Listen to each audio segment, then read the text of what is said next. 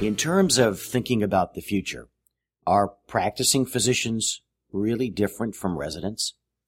I recently gave the opening lecture in my series for residents. The first topic, the trends affecting the future of their practice. Some in the audience paid close attention. Others didn't. An even smaller number came up afterwards to ask in-depth questions. Later that day, I realized that the mix of those oblivious to the future, those paying close attention to it, and those willing to take action to impact it mirrors my observation of physicians in private practice groups. It's the same observation I have of attorneys, shopkeepers, and, I suppose if I knew any, shoemakers. Someone or some faceless trend is always impacting your future. You have no choice but to participate.